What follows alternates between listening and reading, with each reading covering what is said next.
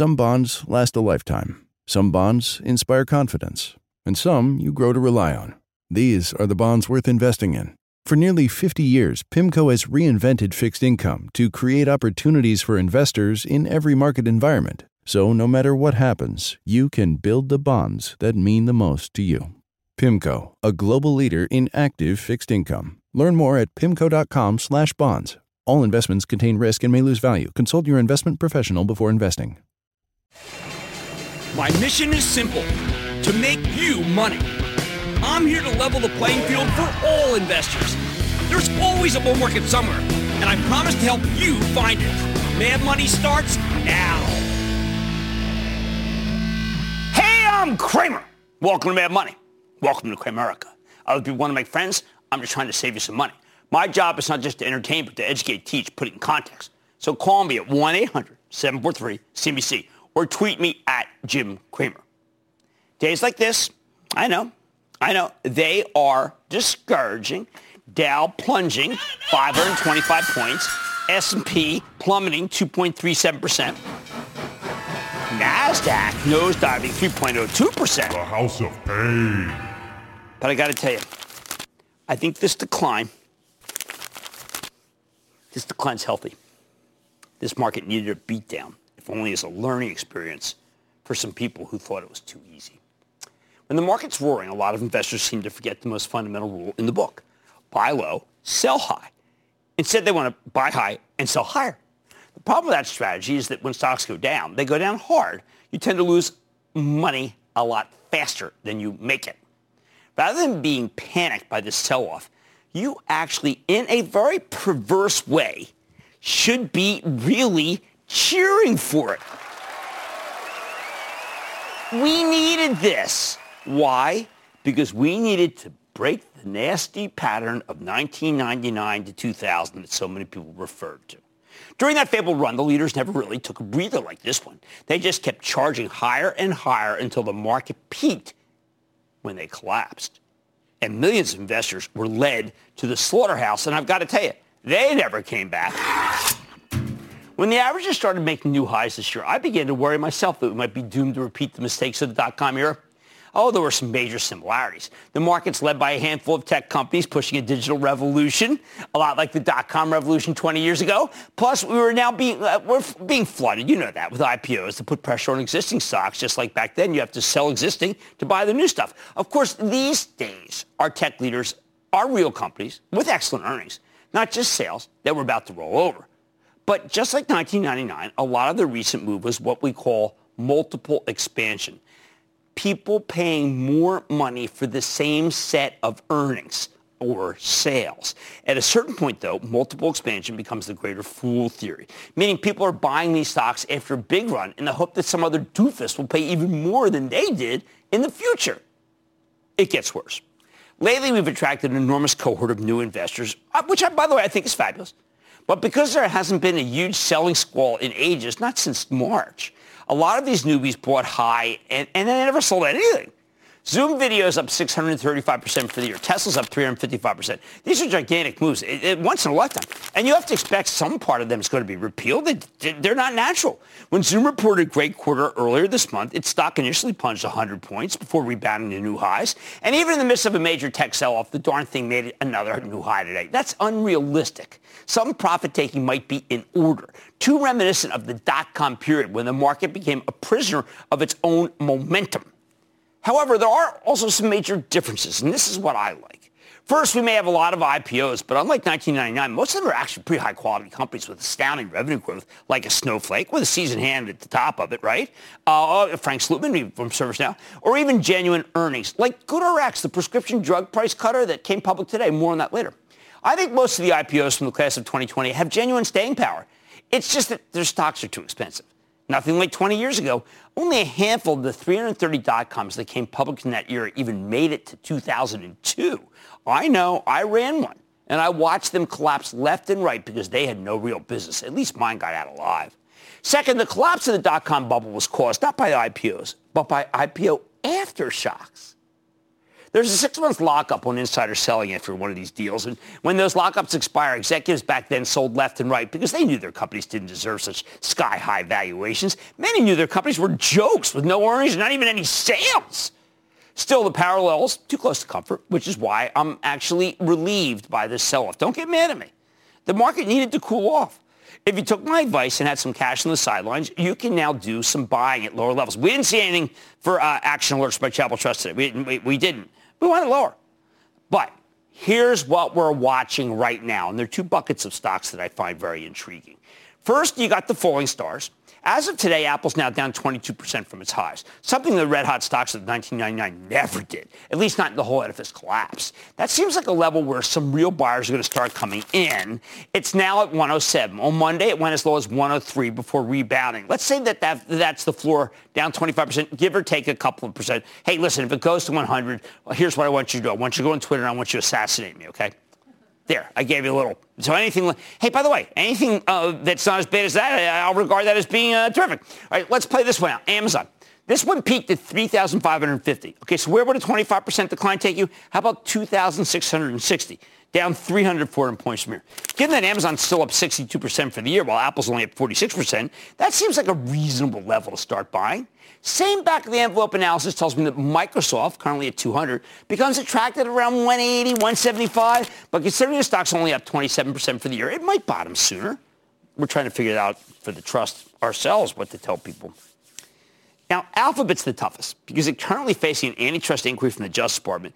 And the stock's terrible. It's only up 5% for the year, but it's a good company. Sure, it's trading at 31.8 times this year's earnings, not sales, but it's got a ton of cash. You can actually back that out. Terrific growth. If it keeps falling, I think you just buy it. See what I'm saying? If you ran the same analysis in 1999, there was no price where anything could be bought because the whole cohort was merely surfing momentum. Take that away and we crashed hard, down 25%, down 30, down 40. There wasn't any reason, no grounding. How about the second bucket? Okay, well, these are ones for people who want to sleep at night. There's some genuine carnage away from tech that no one's been talking about because it's been done rolling and dripping. PepsiCo, that's a good example. It's an excellent company. It's got great growth for a packaged food play and it's tremendous balance sheet, yet it's pulled back 11% from its highs to the point where the stock now yields more than 3%. Hey, guys, it's a snacking company. Don't we snack more at home? Isn't that what people say? General Mills just reported a great quarter and raised its dividend to 3.5% level. It's come down from 66 to 57. People didn't like the quarter. Oh, are you kidding me? The quarter was fine. They raised a dividend. They weren't supposed to do that for another couple quarters. We recently had James Quincy, the CEO of Coca-Cola, on the show, and he told us a very compelling story. The stock yields 3.4%. How about J&J? Another quality defensive name. Also keeps getting blasted, although it bounced a bit today on news that it's starting a gigantic vaccine trial against COVID. These stocks represent real value. I think you can buy some of them tomorrow and then buy more if they go lower. Those you do in stage down.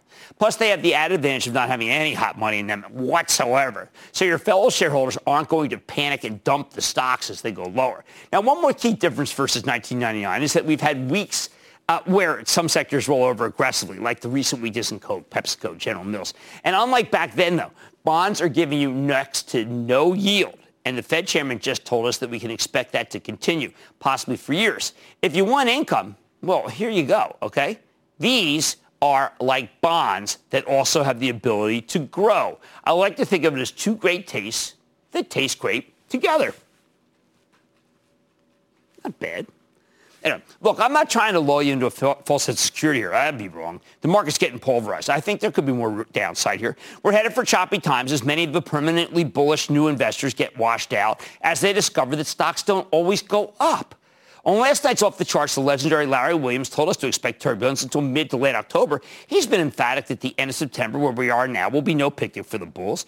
I recommend legging into the stocks I just mentioned on weakness because they work even if COVID cases keep spiking and the economy slows down, both of which I think is going to happen. The bottom line, I expect this market to stay volatile with a downside bias until more of those overly bullish new investors throw in any towel that they may be holding.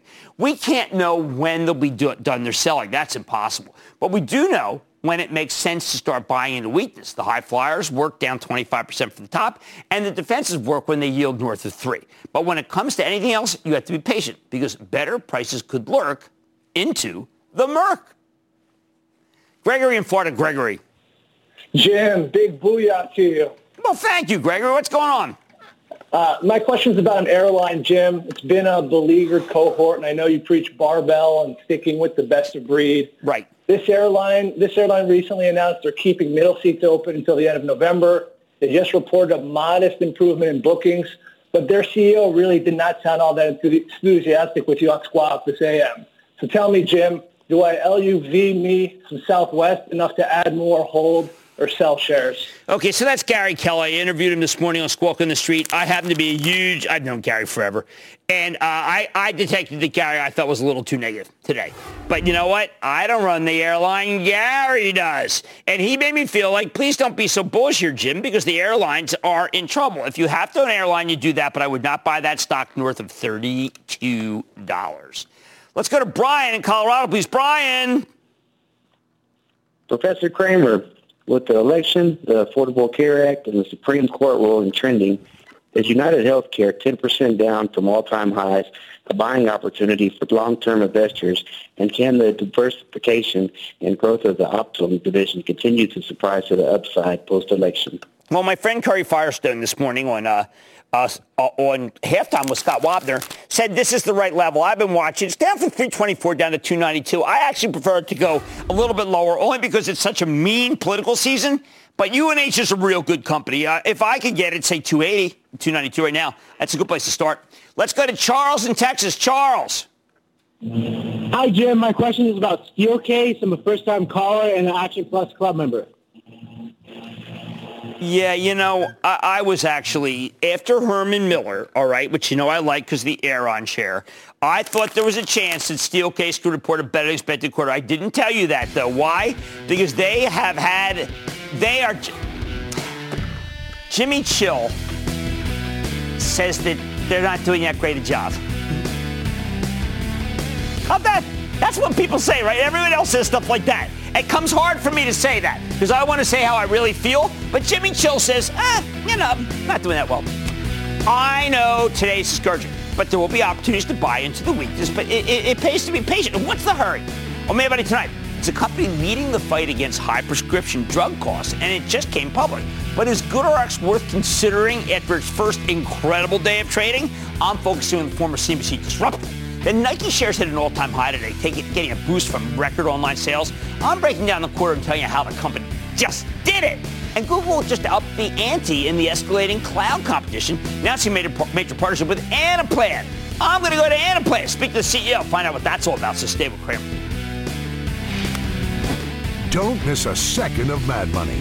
Follow @Jim Cramer on Twitter. Have a question? Tweet Cramer. #MadTweets. Send Jim an email to madmoney@cnbc.com or give us a call at 1-800-743-CNBC. Miss something? Head to madmoney.cnbc.com. I want people to feel like they just learned something. We have journalists in the far corners of the universe. I can't wait to get all of those resources under 1 hour-long newscast where we can deliver the facts of the day, clearly and concisely, in context and with perspective, and tell people what's happening, what it all means. Get the truth, not the spin. The News with Shepard Smith. Subscribe to the podcast today.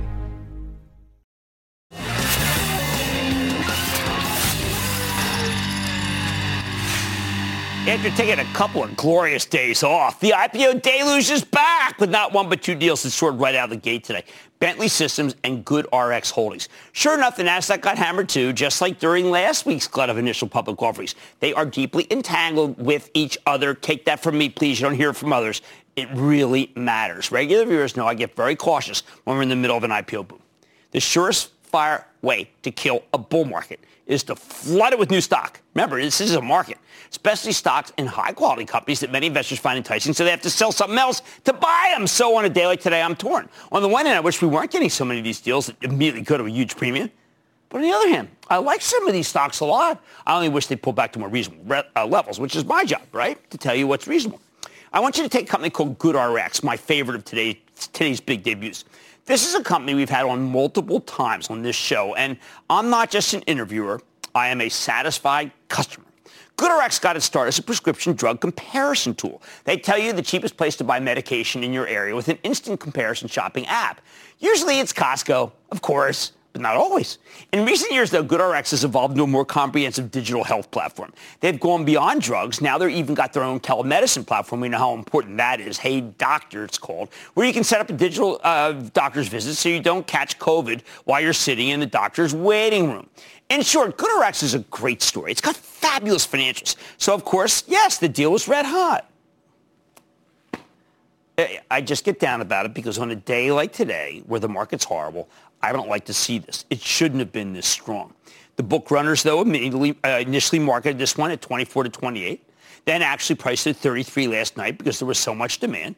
The stock gave you a monster gain right out of the gate. When it opened at $46, it kept running to $50 at the close. Is this another IPO that immediately got too expensive? Look, you have to remember that GoodRx has excellent financials. It's part of an industry called the digital health space that's growing like a weed. Better still, this is one of the few companies in the entire healthcare sector that's working to drive costs down for consumers. Most of it goes up, and without being usually inconvenient. Honestly, GoodRx is pretty unique. Nobody else really does this, and I think they've gotten enough mind share to protect against competition for years. So before we can know if GoodRx is worth buying at the stock price 50, we need to figure out what the right price would be, and that means we have to understand what we're paying for. Whatever your political persuasion, I think most of us can agree that American healthcare system is just kind of a nightmare. 20 to 30% of prescriptions are left at the pharmacy counter in this country because people can't afford to pay. And, that's really messed up. By the way, it's bad when both Donald Trump and Joe Biden relentlessly bash our sky-high drug prices. It's the one thing they can agree on. I think it's silly to blame Big Pharma, though. If the Democrats and Republicans really want to make your medications cheaper, they could pass price controls in Congress tomorrow. But Republicans hate interfering with the free market, and Democrats are afraid to govern. So if you want relief from sky-high drug prices, the only help you're going to get is from GoodRx and other companies like it. See, the bizarre thing about our system is that a drug might cost $100 at your local CVS, but only $20 at your local Costco. And maybe there's a sale on it at Walgreens that makes it even cheaper. Normally, though, you wouldn't know it unless you got on the phone with all three pharmacies, which is not an experience that I'd recommend to anyone. And that's where GoodRx comes in. Their app aggregates over 150 billion prescription pricing data points to find the best deals for you. GoodRx codes are accepted at pretty much every retail pharmacy in the United States. And whenever you use their code to save money, the company collects a fee from its partners, primarily the pharmacy benefit managers that exist to save your insurance provider money on medicine. If you use GoodRx once, you can typically keep taking advantage of their discounts every time you fill that prescription, which means you can continue saving money, and they continue taking a tiny cut of each transaction. Tens of millions of Americans have chronic conditions that require them to get refills every month. So that's a nice base of recurring revenue. They've also got a paid subscription offering, GoodRx Gold, which can save you even more money for $5.99 a month or $9.99 for your whole family. On top of that, the company now has a huge digital audience that drug makers like to advertise their various discount programs to. But the vast bulk of the people about this business is really about saving people money on drugs. And for that, no one else comes anywhere near them, which is why there's so much excitement. That's how you could have an IPO and 33 goes out at 50-50. No, not only is GoodRx the unrivaled leader here with roughly 5 million monthly average users, they've also got a trusted brand that's beloved by consumers. I know because I use it myself for a chronic condition. The company estimates that they've saved people $20 billion so far, 20 with a B, and they've only just gotten started. They saved me $50,000 last year. Best of all, GoodRx has incredible numbers. The company had 48% revenue growth in the first half of the year, and that's holding pretty steady. Since 2016, they've had a compound annual growth rate of 57%. Now, maybe that's not as impressive as Snowflake with its triple-digit growth, but GoodRx is something Snowflake won't have for years. Earnings, yet the company's turning a profit. They made $55 million in the first half, up from $31 million in the same period of 2019. So we're talking 77% earnings growth here, not just sales growth. That's a massive acceleration from last year's 50% clip. I told lots to like it. The only thing better than turbocharged revenue growth is turbocharged earnings growth, which GoodRx has in spades. Meanwhile, GoodRx has been the most downloaded medical app on Apple and Google devices for the last 3 years running. The only fly in the ointment, their user count dipped in the second quarter because of the COVID lockdown, because lots of people stopped going to the doctor, which makes it a lot harder to get prescriptions. But I bet those numbers have already turned around here, especially since a lot of people desperately need to save money on medication right now. Okay, so then what's wrong? It's the price. Like all the other recent red hots, this one's expensive. At these levels, the company has a $19 billion market capitalization, which means it's selling for roughly 30 times sales. Not earnings, sales. And Apple, by the way, is around 30 times earnings. See, so this makes this company a little more expensive than Amwell and a little cheaper than Livongo, two companies with much faster revenue growth. However, GoodRx is profitable, which changes the game. The problem, though, is that the earnings are still small. If we assume the company can keep growing rapidly, you could argue it's trading at 60 times what could have potentially make it 2022, but it's still pricey.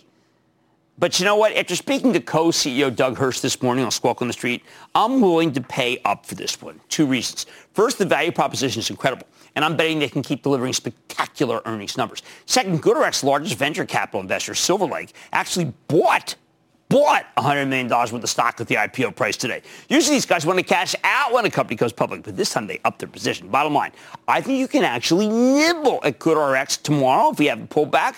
I actually would like it to come back to the 30s, ideally, down more than $10 from here. And that's not unrealistic when you see how horrible the market is. It's not. Look, things have gotten very tough in the last 3 weeks. I say, GoodRx, why not be patient? Stick with Cramer.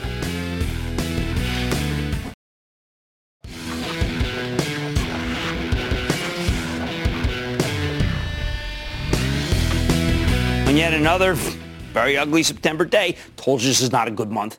You know what managed to defy the gravitational pull of the averages? Nike.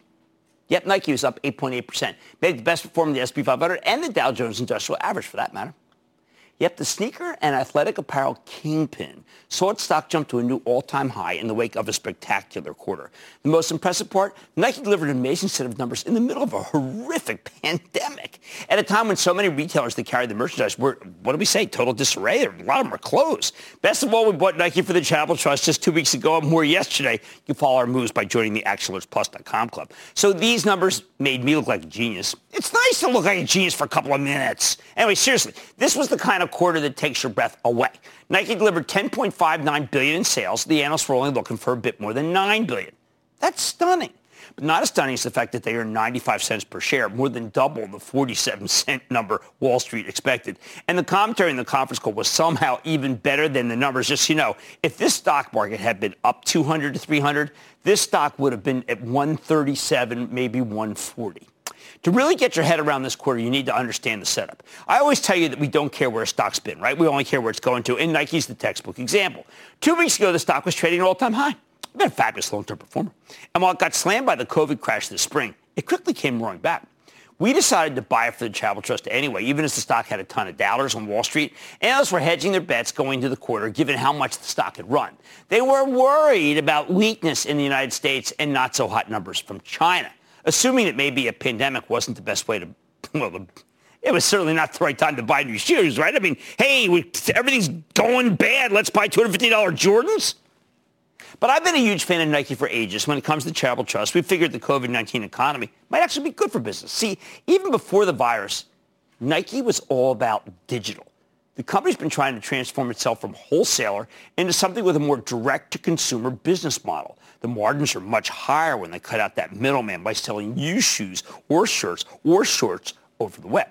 Right now, everybody in retail is trying to get digital simply in order to survive. They're using the internet, I would say, frankly, to play defense. Nike was already on offense before COVID. On average, when you sell a pair of shoes online, it generates twice the revenue they get from a wholesale transaction with substantially higher gross margins. That's what this move's about. That's about gross margin expansion, better revenues from direct to consumer. Now, roughly a year ago, Nike brought in a tech guy. Yeah, John Donahue. He was formerly of ServiceNow, which is one of our cloud kingpins. He understands the digital transition better than most people, certainly anybody in apparel. And from the moment he took over, he put it into overdrive. The last time Nike reported in June, they went into great detail about this on the conference call with a new initiative called Consumer Direct Acceleration. They're trying to build a great digital marketplace that can give individual shoppers exactly what they want. Last time management talked about 30% digital penetration by the end of this fiscal year and 50% digital penetration longer term. In other words, Nike's using the web to steal market share from their wholesale distributors. Basically, they're cannibalizing the retailers who sell their merchandise. Nike makes a lot more money if you buy your shoes from them rather than from, say, Foot Locker. They maintain good relationships with the retailers, but this is too juicy. So even as the stock was making new highs, we pounced on it for the trust right as we were taking profits in the high-flying tech stocks that I told you over and over again had gotten too hot and I want you out of, or at least trim. What made us so confident? While some analysts were hedging their bets, we got some very positive channel checks from Wedbush, which talked about decent numbers in North America and real strength in Greater China. Then Guggenheim put Nike on their best idea list with a $150 price target. Very smart call. Both analysts really had a beat on things. Most of all, though, I figured Nike could be a COVID winner, meaning it doesn't need a vaccine to do well because it benefits so much from digitization. Pretty much all the stocks that have been able to make new highs this year belong to companies that do better in a pandemic. And it turns out Nike's no different.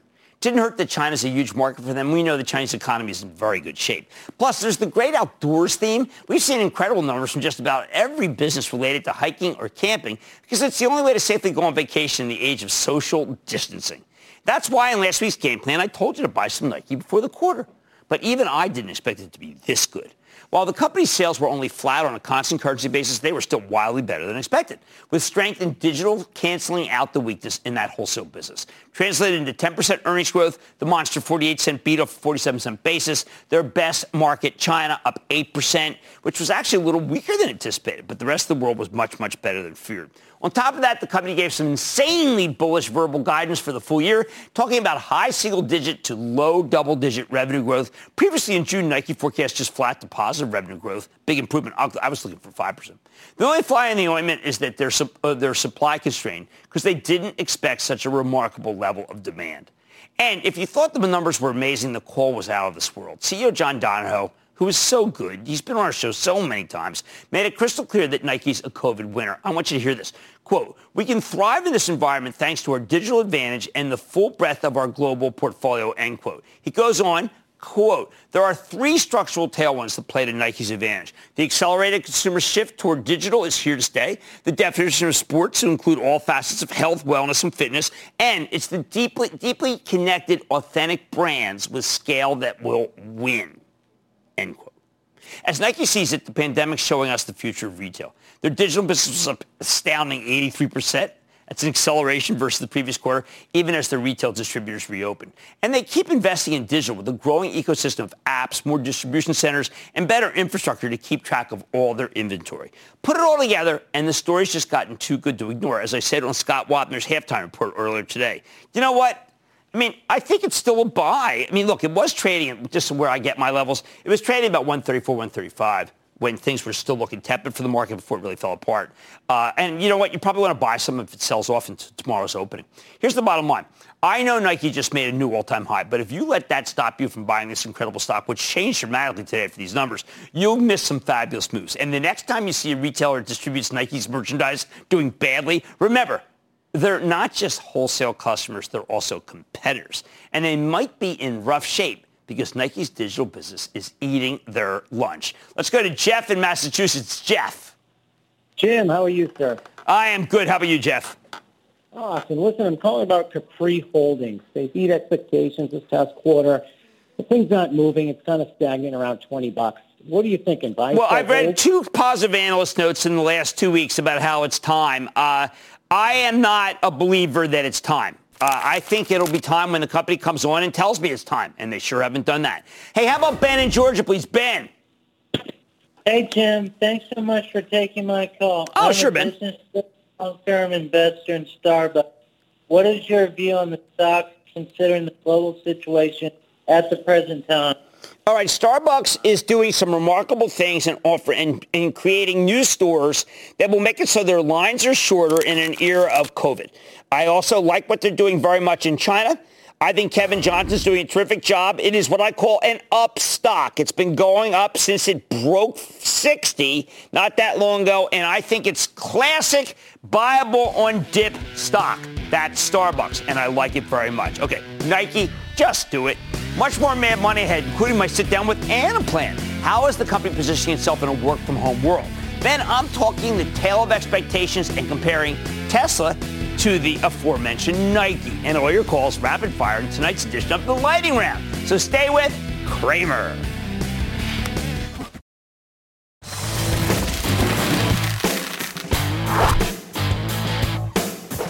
After another brutal day for the cloud stocks, I'm going to highlight one that's held up surprisingly well. It's called Anaplan, which is a software-as-a-service platform that helps businesses with forecasting and financial planning.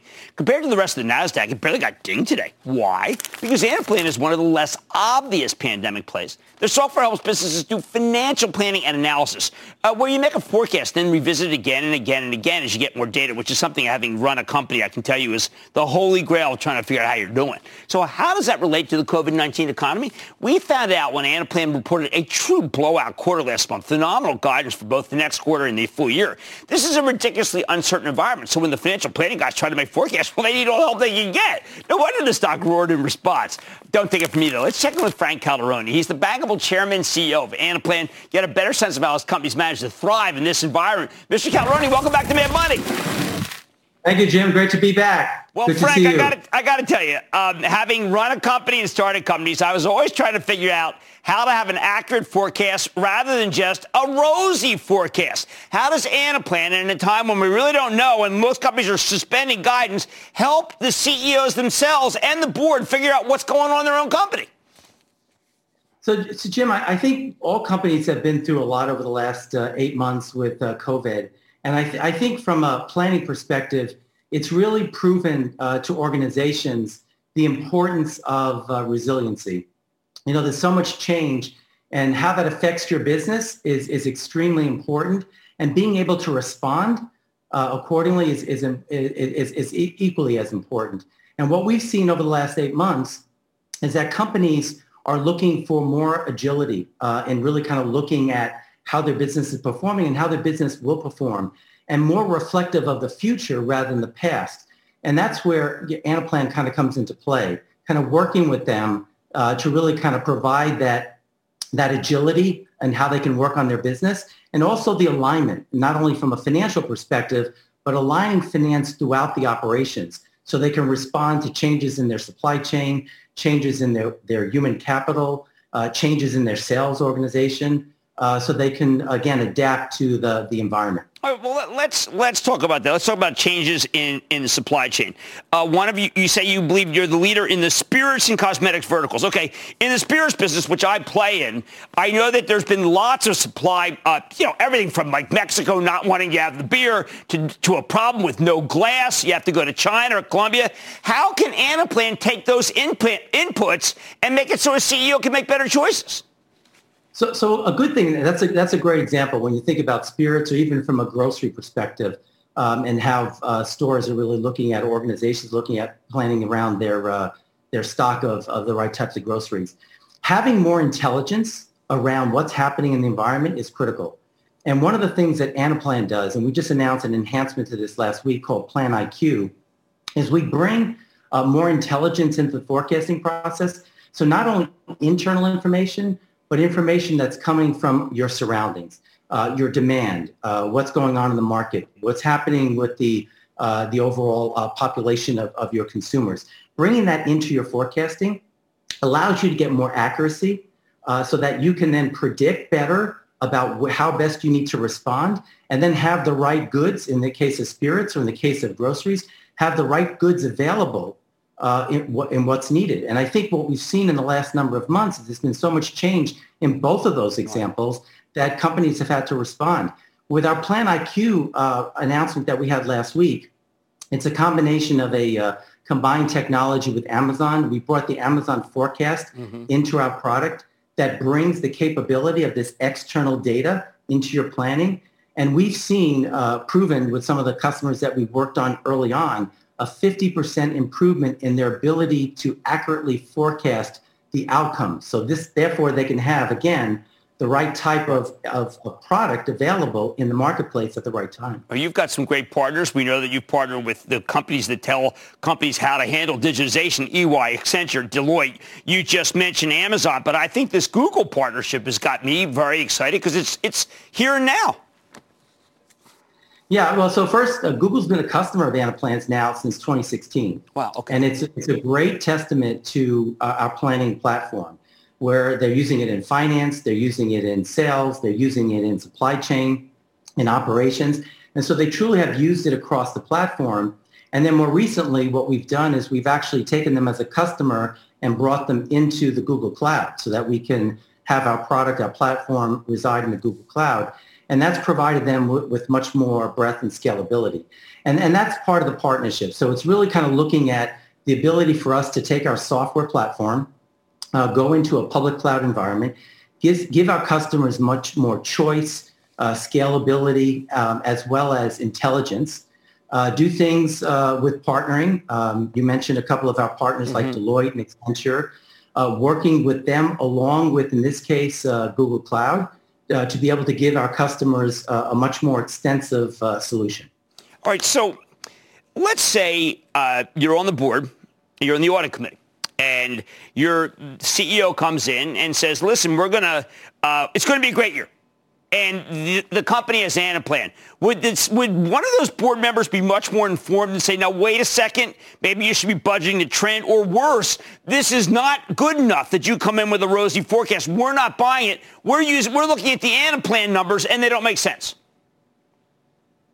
I mean, Jim, the good thing, what I would say, with any board or any type of, an executive session like that, the key thing about planning, which I would bring up, is it's got to be agile. It's got to be flexible to the environment.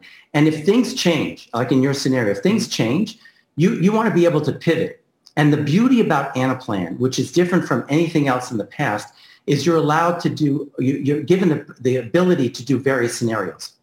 And you can do different types of what ifs, and you can do an A scenario, B scenario, C scenario, and know as you continue to progress down that path, you can make some modifications. And again, going back to what I said, bringing more intelligence into it gives you more factors that allow you to get better at your predictions and therefore better at running your business. And then you can pretty much orchestrate the right financial performance. And if you have some challenges in your financial performance, you can then make the corrections and make those corrections soon and be able to kind of move in a different direction to solve that. Well, I wish people knew when I'm listening to you that you may not understand, but most companies before Anaplan were really kind of winging it. And winging it doesn't work anymore. So, Frank, I think you got a great product here and a great company. Thank you so much for coming on Mad Money. Always good to see you. See you again. Thank you. That's Frank Calderoni, the CEO of Anaplan. Having served on boards and having been CEO, I wish I had the product. Mad Money's back here for the break.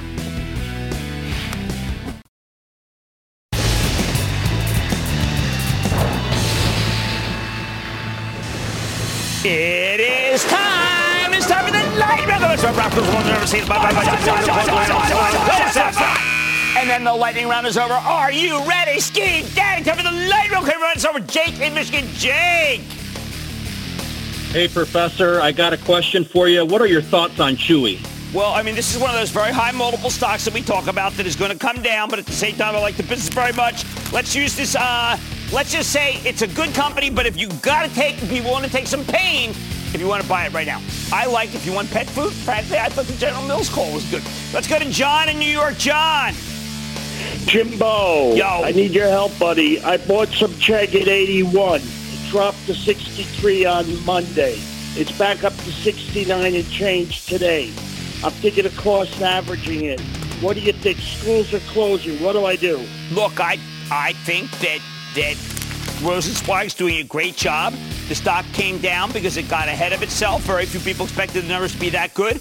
I like your plan. But let's stick to 63, okay? Don't jump beforehand. If it doesn't get there, it doesn't get there. Ken in Connecticut. Ken. Hey, Jim. Thank you very much for taking my call. Oh, sure, Ken. What's up? Okay, I'm from Connecticut, the land of steady habits, sir. Okay. And thinking that way steadily, a couple of years ago, got a long-term investment as part of an inheritance that includes this one particular stock. Recently, it raised its dividend. It acquired another company. Its cash and to debt seems pretty good. So its yield is attractive, but seems sustainable because the debt. The right. Cash is pretty good. Right. So I'm thinking maybe this is a good time to add to that long-term steady position of MetLife, MET. MetLife's fine. I mean, it's really the yield that you've been buying. I don't like any of the financials. None. I feel like the oils and the financials are now somehow like each other, which is weird. So I like the yield, but that's all I can say. Steve in New Jersey. Steve. Hi, Jim. What's I'm up, looking Steve? at Lyondell Industries.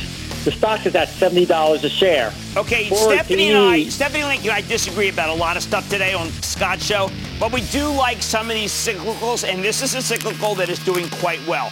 By the way, let's throw in Dow Chemical, why don't we? Dow Chemical's doing quite well. I want to go to Craig in Texas. Craig. Hi, Cramer. Booyah. Booyah. First-time listener and loving your show. Thank you. First time caller. Hey, so Beyond Meat's been up, down, and all around lately. JP Morgan thinks it's overpriced because of competition, but I think the next 2 quarters are going to see all-time highs. Am I being too optimistic here? Wait, it's Beyond Meat? Right? Okay, so here's the problem with Beyond Meat. It's ridiculously expensive. Here's what's great about it. It's always going to be expensive. Why? Because it's the future. And I like the future. And I believe in Ethan Brown. Buy some here and buy some lower. I need to go to Jamie in Florida. Jamie. How you doing, Jim? So I've got a long position in ATIM that I've been at over the last couple of months. But September has not been nice to it, taking about a 20% pounding. And today it closed under its 200-day moving average. And I don't know what to do. I have not looked at A10 since it came public because I felt it was just not that, frankly, important. That doesn't mean if I worked there, I wouldn't find it important. But let me look it over again. I just never felt, frankly, that it was that proprietary. I just didn't. Let's go to Christy in Arkansas, please. Christy. Hi, Jim. Hey, Christy. Hi, this is so exciting to be on your show. I watch your show every day and have learned so much from you. Excellent. I've owned this stock for a few months and would like to know your advice to hold or sell. My stock is INSG. And so I like this company. I would actually, instead of just the hold or sell, I would actually put it in the buy category if you could get it below 10. I think it's doing very, very well. Let's go to Charlie in Georgia, please. Charlie. Booyah, Jim and Chill. Yo, the Chill Man's struggling. What's going on?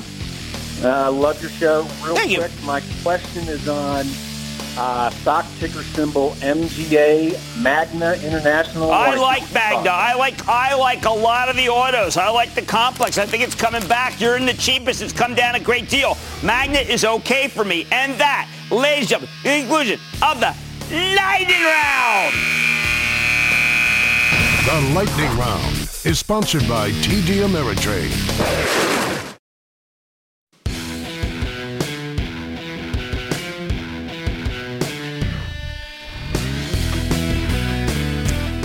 I've said a lot of times, I mean, on Wall Street, expectations are everything. We don't care where a stock has been. We only care where it's going to. And the best indicator of where it's going? Well, it's whether the company beats expectations or misses them. Just look at what happened in Tesla and Nike yesterday. Tesla disappointed. Okay, we accept that. Now it's getting hammered. It's down more than 10%. Nike beat, as I mentioned earlier. Now it's on fire on a very wet day, up nearly 9%. If you didn't know, yesterday was Tesla's long-awaited much-hyped battery day. The fact that we had this on our calendars meant that expectations were heightened, but there was more to it than that. There was a lot of chatter among ostensibly very smart people, some of whom I know, some of whom I talk to regularly, that Elon Musk would unveil a 1,000,000-mile car battery. Yeah, 1,000,000-mile battery you never need to throw away, one that charges itself via a solar panel on the roof of its car and lasts for 9 hours, so you can go anywhere, probably including Mars, for all I know, one day without charging. The only part that I made up there was the Mars. It sounds incredible. It's almost too good to be true, right? Turns out there was no 1,000,000-mile battery powered by solar that lasts 9 hours per charge. Instead, we got a lot of stuff about how good electric vehicles are. They're so good that Tesla needs a lot more factories to meet the demand. How much demand? Well, Musk talked about making 20 million car batteries per year, therefore 20 million cars a decade from now. To put that in perspective, the entire American auto industry made 17 million cars last year. Even better, Musk announced that he's got a new Tesla coming in 3 years that will only cost you $25,000. They can finally go that cheap because, yes, they're bringing down the cost of the battery rapidly. Battery day! If there hadn't been all of this hype about a 1,000,000-mile battery, those would have been huge positives, and they were with me. But because expectations were so high, Tesla's battery day was viewed as a disappointment. I think it's rather crazy. There was nothing disappointing about it.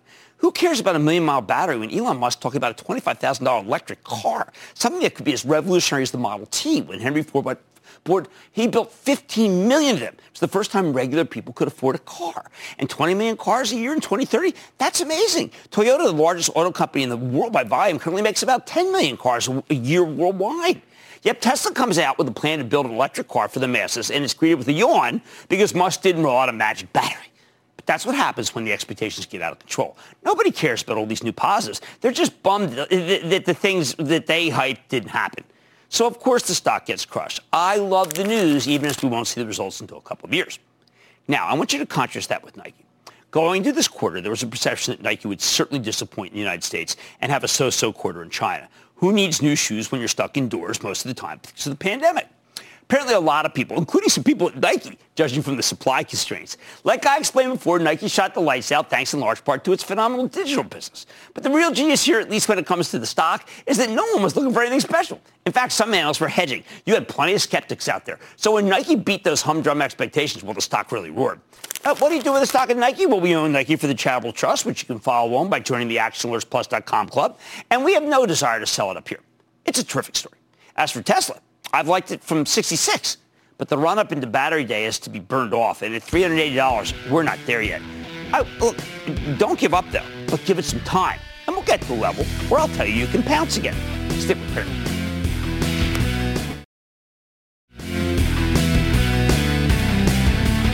Delivering Alpha is back for its 10th year, September 30th.